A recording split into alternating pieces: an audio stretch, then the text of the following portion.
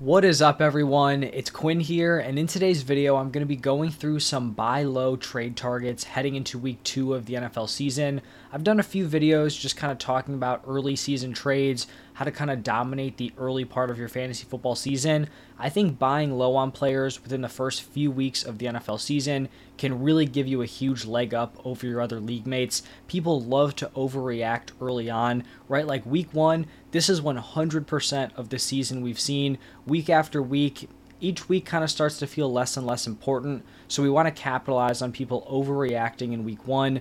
Maybe a player had a slow start. We want to capitalize on it. I'll also be putting out another trade video today talking about some sell high players. I already have my waiver wire target video up. Did a video last night talking about whether or not we should be panicking on certain players who underperformed in week 1. So a lot of content if you guys are interested. If you enjoy the video, hit that like button, subscribe to the channel. Really helps me out a ton. But let's jump into my first buy low player here heading into week 2, and it is going to be Jahmyr Gibbs. And prior to the Thursday night game, Dan Campbell came out and talked about how they were kind of going to ease Jahmyr Gibbs into his workload, and that's definitely what we saw in week 1. He only played on 27% of the snaps, logged 7 carries, 2 targets. That's a pretty solid workload for the number of snaps he played. But obviously, if you drafted Jahmyr Gibbs probably in round 3, that's kind of where he was going heading into the season. That's obviously not usage you want to see out of someone you spent a 3rd round pick on.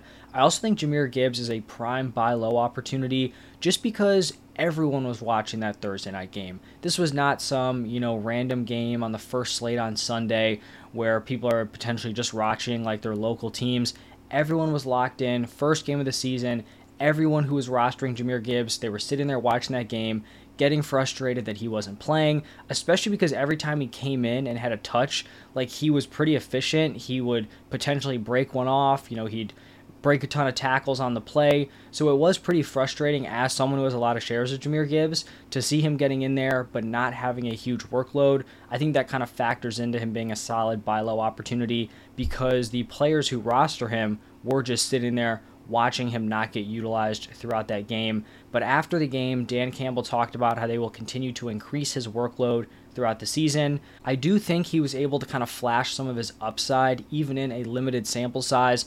Every time he touched the ball, it felt like an explosive play was about to happen. He's clearly a big play threat. We know he has elite receiving upside, and if he's just going to continue to kind of chip away at a larger workload, I think he's definitely going to pay off in the long run. I talked about this in a few other videos, but with these rookies, we have to be patient. The rookies are always going to kind of break out towards the end of the season. That's not to say that Jahmyr Gibbs won't be startable moving forward, but typically these rookies peak in like the back half, and that's really when they turn into league winners. So if someone wants to overreact to a poor week 1, I'd be all over buying low on Jahmyr Gibbs. Now, the next buy low opportunity, it isn't a specific player, it's just a team. It's pretty much going to be all of the Bengals' weapons, or at least like their quarterback, so Joe Burrow, and then Ja'Marr Chase and T. Higgins.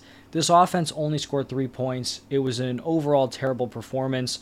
Joe Burrow threw for 82 yards on 31 attempts. That is unbelievably bad.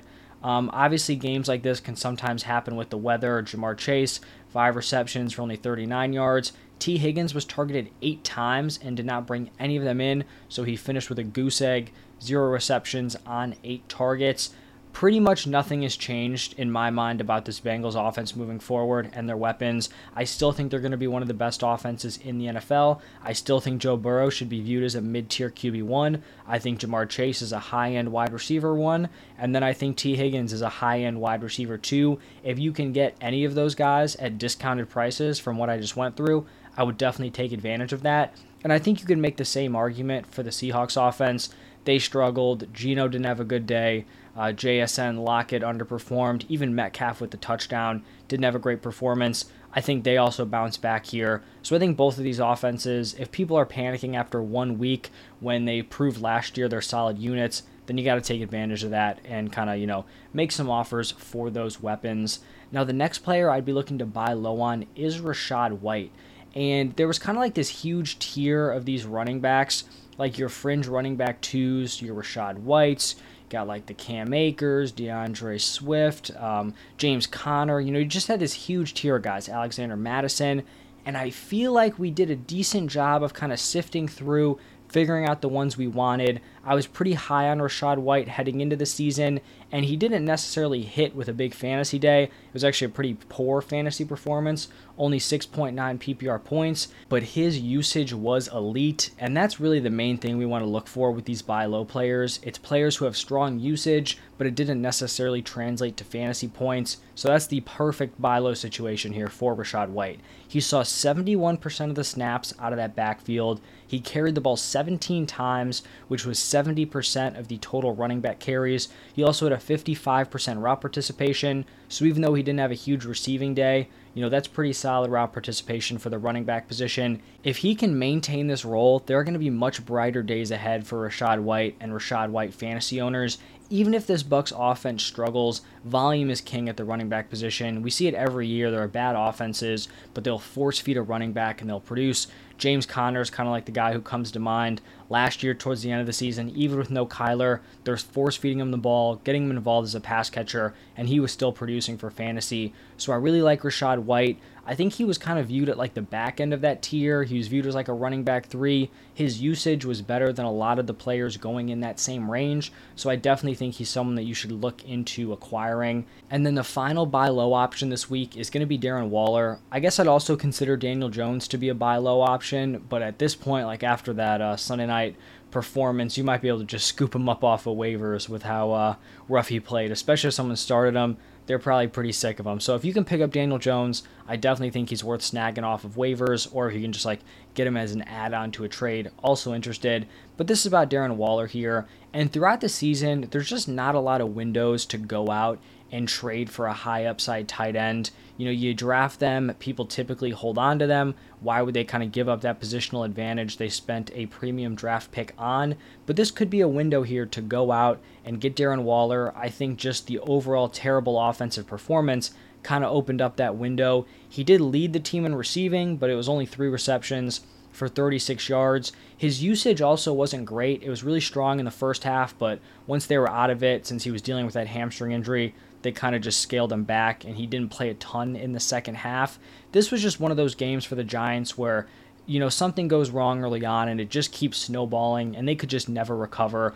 I don't have serious concerns for this Giants offense moving forward. They were a decent unit last year. They definitely made some improvements. Darren Waller was probably the biggest one offensively. So I think they're going to right the ship here on offense. I think Darren Waller has a very solid shot to be this team's #1 target. They're going up against the Cardinals next week, which they kind of gave the Commanders some struggles, but I'd have to imagine the Giants are a better offense than the Commanders. Should be a much easier matchup than they had on Sunday Night Football against the Cowboys. So I still am a firm believer that Darren Waller can be a high-end tight end 1 this season. I would definitely be sending out offers for him. I also think Darren Waller kind of falls into this bucket of someone who was really rising in terms of his ADP late in the offseason.